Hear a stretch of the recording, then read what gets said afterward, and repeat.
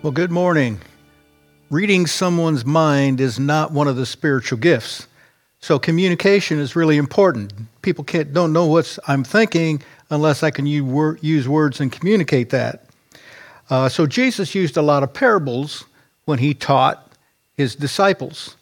In the Old Testament, Hosea chapter 12, verse 10, God says, "I spoke to the prophets, gave them many visions, and told parables through them." So God is saying that he's communicated to us through parables and allegories to the Old Testament prophets. So what we want to do for the next couple of weeks is we want to look at some of those Old Testament parables, those word pictures that God used through the prophets to communicate truth.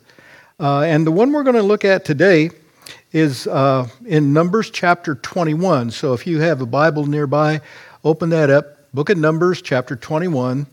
That's Genesis, Exodus, Leviticus, Numbers. Fourth book in the Bible, chapter 21. It's a story here about a catastrophe, a crisis that came to Israel in the Old Testament, and what we learn from that. So I want to break this story down into four segments, and the first one is in verses 4 and 5. So Numbers 21, verses 4 and 5 say, "They traveled from Mount Hor along the route to the Red Sea to go around Edom, but the people grew impatient on the way. They spoke against God and against Moses and said, 'Why have you brought us up out of Egypt to die in the wilderness? There is no bread, there is no water, and we detest this miserable food.'" So we're looking here at this story, and the first thing I want us to see, the first point in our outline, if you want to write this down to help you remember, is the reason for the sorrow. As we're going to see in the next verse, great sorrow came to the people of Israel. There was a reason for their sorrow. They complained, they murmured, they griped. You see, life is a gift from God, and any gift can be taken back. And so we need to do the things that God says give life, and not the things that God says give death. He said the wages of sin is death. So when God gives us a gift and we grumble and gripe about it, that's a sin. Death diminishes life. And of course, in the Bible, when we're looking at these principles, we're not talking about physical life and death always. We're talking about spiritual life and death. And it's sin that brings about spiritual death. And it diminishes the life that God has promised and God gives us as a gift. So it says the people grew impatient. Impatient. The King James Version says much discouraged. Have you ever become impatient? Have you ever been discouraged with your walk of faith and how you feel God's treating you? Sure you have. We all go through those periods of time because our life develops, it grows, and it says that the people grew impatient on the way. The way. God had set a way for them. God had just delivered them from bondage in Egypt. In a great supernatural miracle, he delivered them from Pharaoh and his oppression. And so they had found freedom. And then he's taken them to the promised land. But the journey between their deliverance and the promised land is the way. And it is a wilderness. It shouldn't surprise us that we live down here on planet Earth as Christians, and we need to pray because we're going through some crisis, because we're living in a wilderness.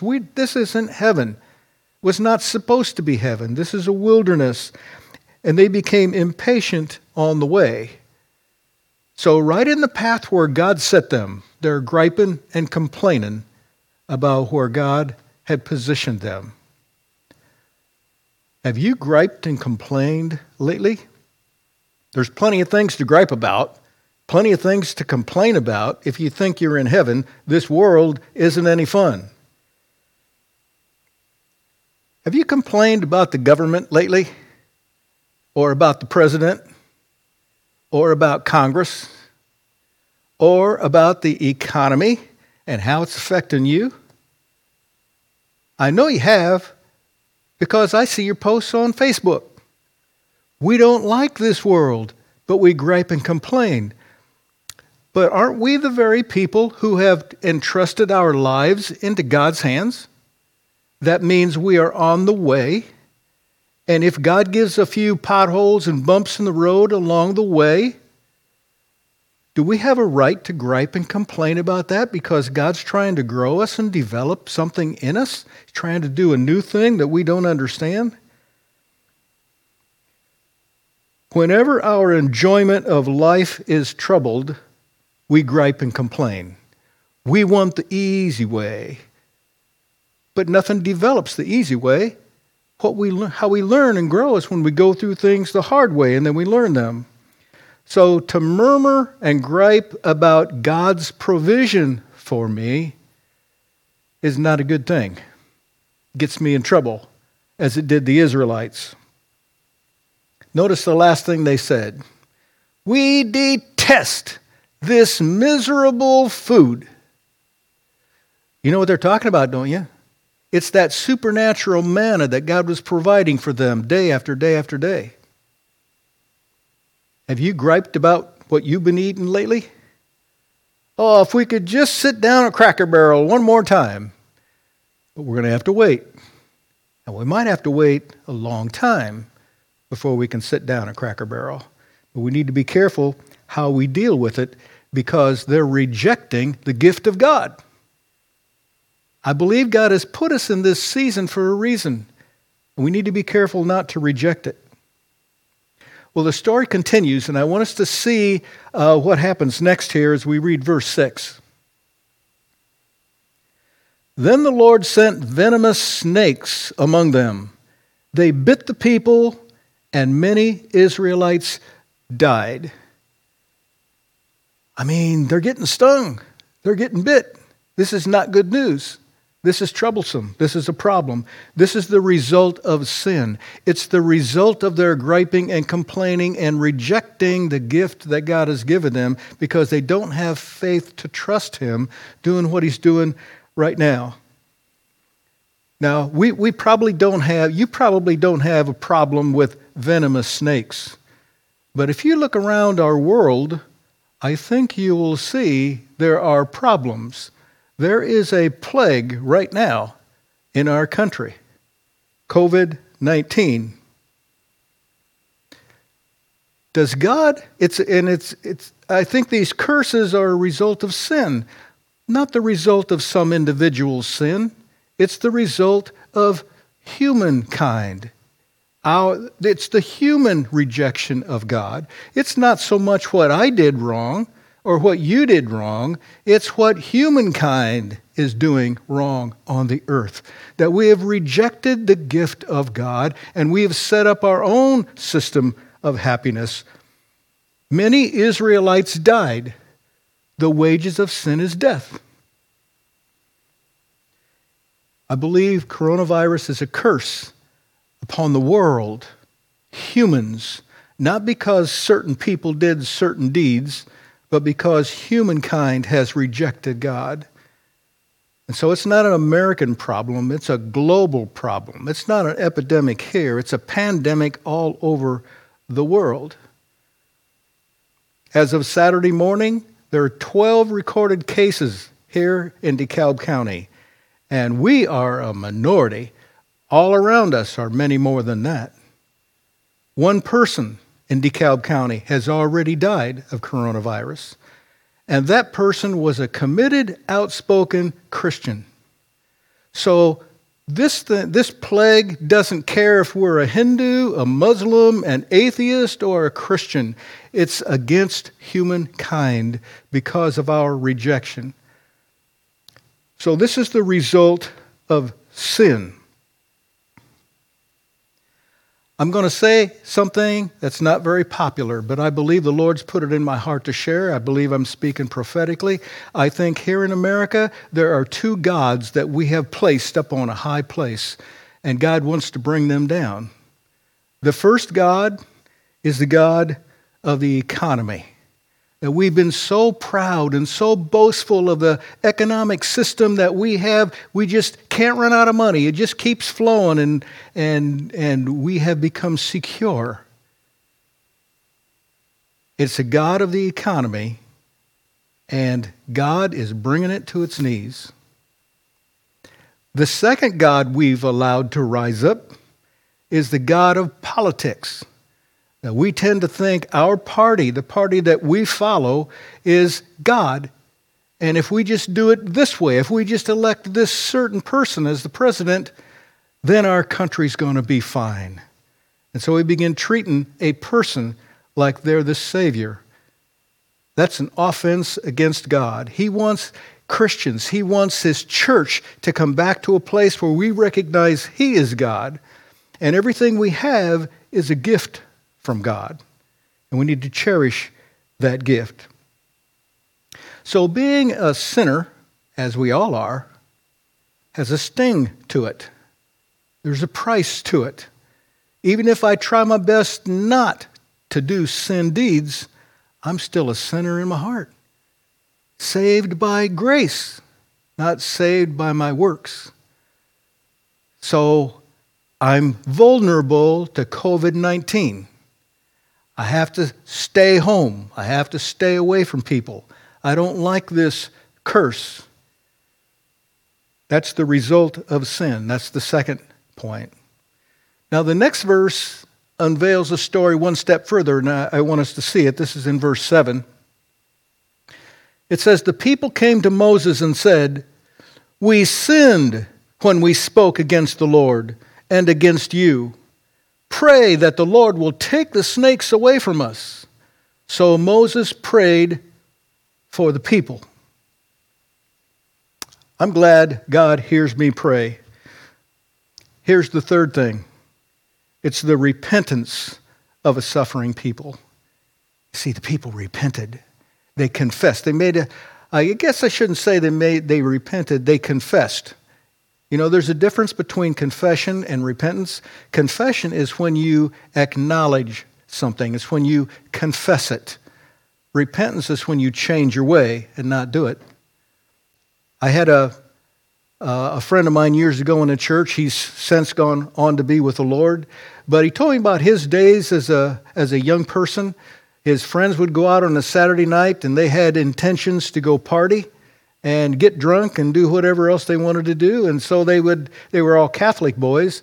So they stopped by the Catholic church and they went into confession Saturday night before the party. And in their confession, they confessed what they were going to do.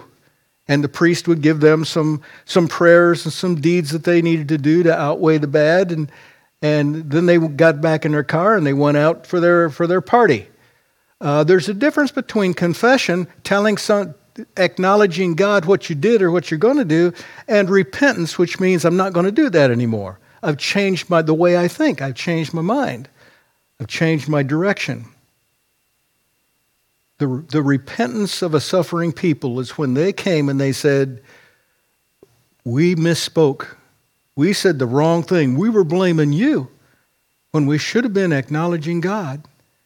And now we're paying the price and we recognize it," and they wanted to do something about it. So they said, pray the Lord will take away the snakes from among us. This is what they want. Take away the snakes. We don't want these snakes. These snakes are killing us. They're causing us misery. Take the snakes away. And I think that's what we do. We come to God when it's finally gotten so bad, when our marriage is so rotten, when everything is falling apart, then we come to God And we want him to take away the curse that we brought on ourselves. Isn't that what we do? But that takes us to the last part of the story and how we're going to kind of wrap this up, which is in verses 8 and 9. Let's see what God does here. The Lord said to Moses, "Make a snake and put it up on a pole. Anyone who is bitten can look at it and live." So Moses made a bronze snake and put it up on a pole. Then when anyone was bitten by a snake and looked at the bronze snake, they lived. God came up with a solution to the problem. This is what we're calling the remedy for the sting. God has a remedy. He has an antidote. And it's something that's not just ancient history. We live this today. I'm going to put up on the screen here the logo for EMS. You'll recognize it. You see this all the time on that hospital van as it comes around to help us. Notice it's the image of a snake on a pole. It comes from this Bible story. EMS people represent healing.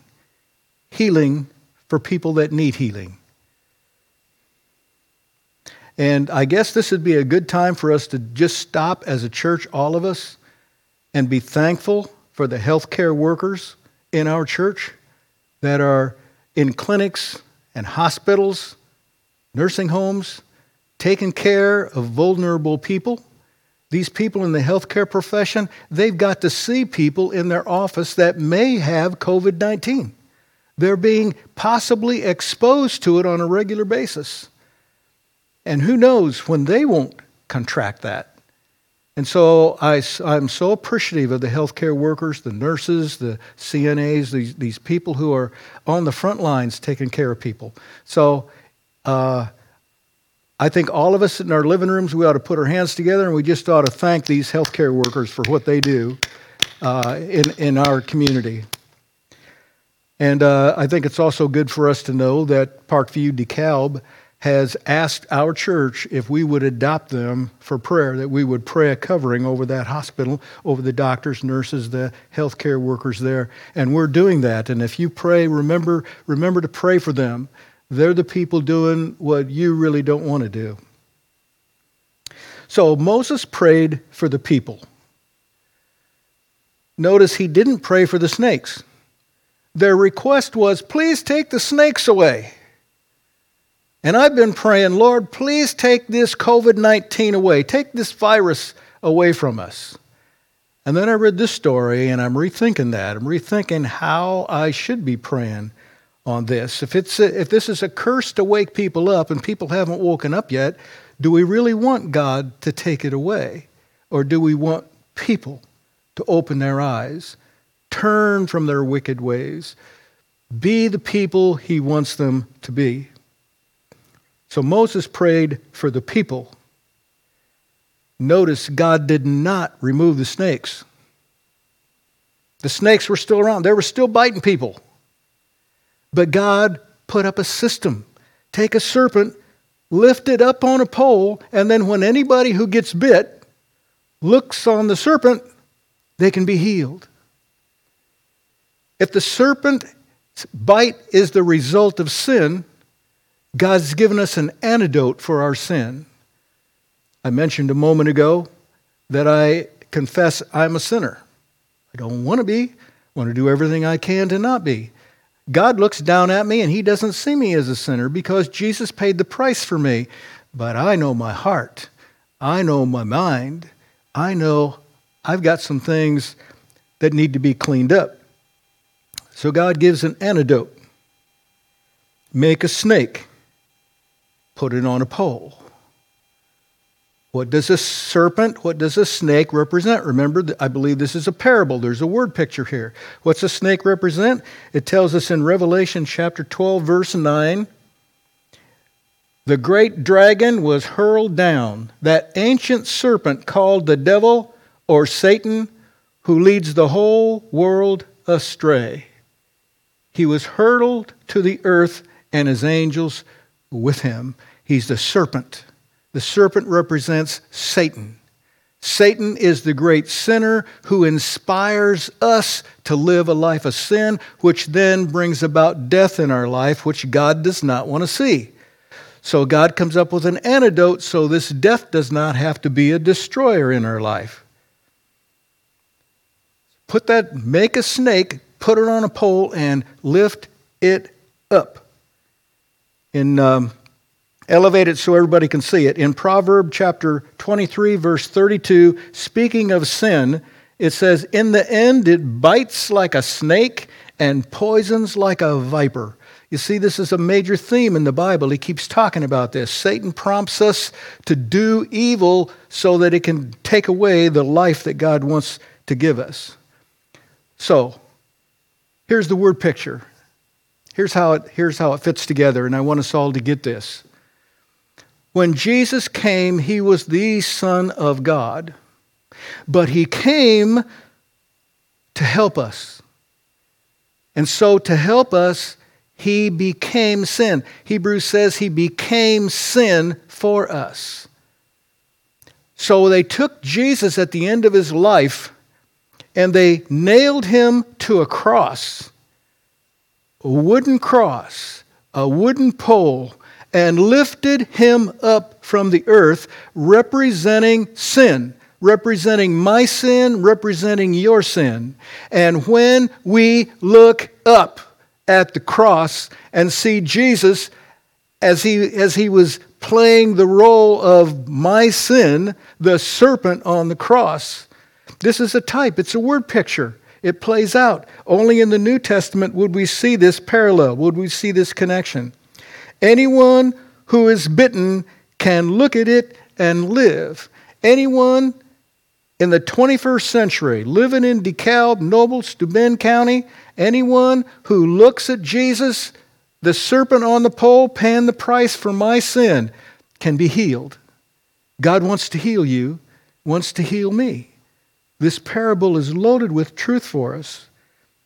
But you've got to make a snake. The confession of your sin, putting that on a cross, is making the snake. You got to lift it up. It's got to be something you look at. Jesus is what I keep looking at.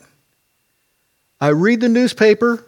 Yes, I follow my friends on Facebook, but I want to keep looking up at Jesus because he's my hope.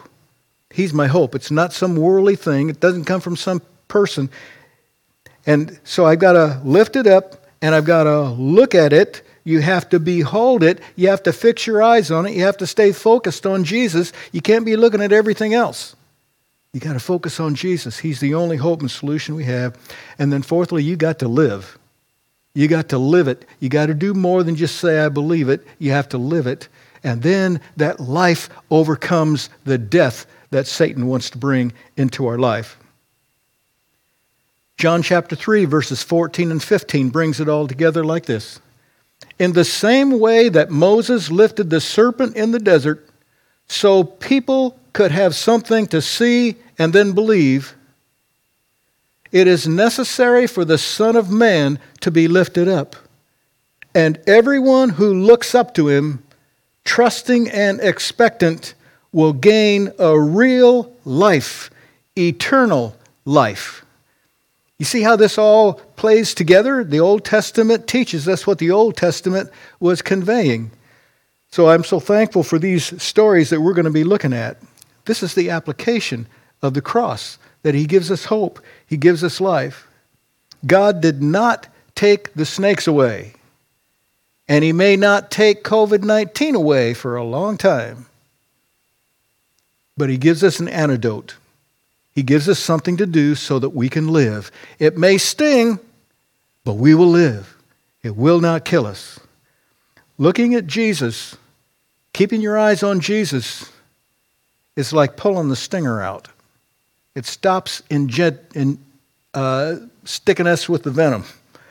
There's a word, I can't think of what it is, but you know what I'm thinking about.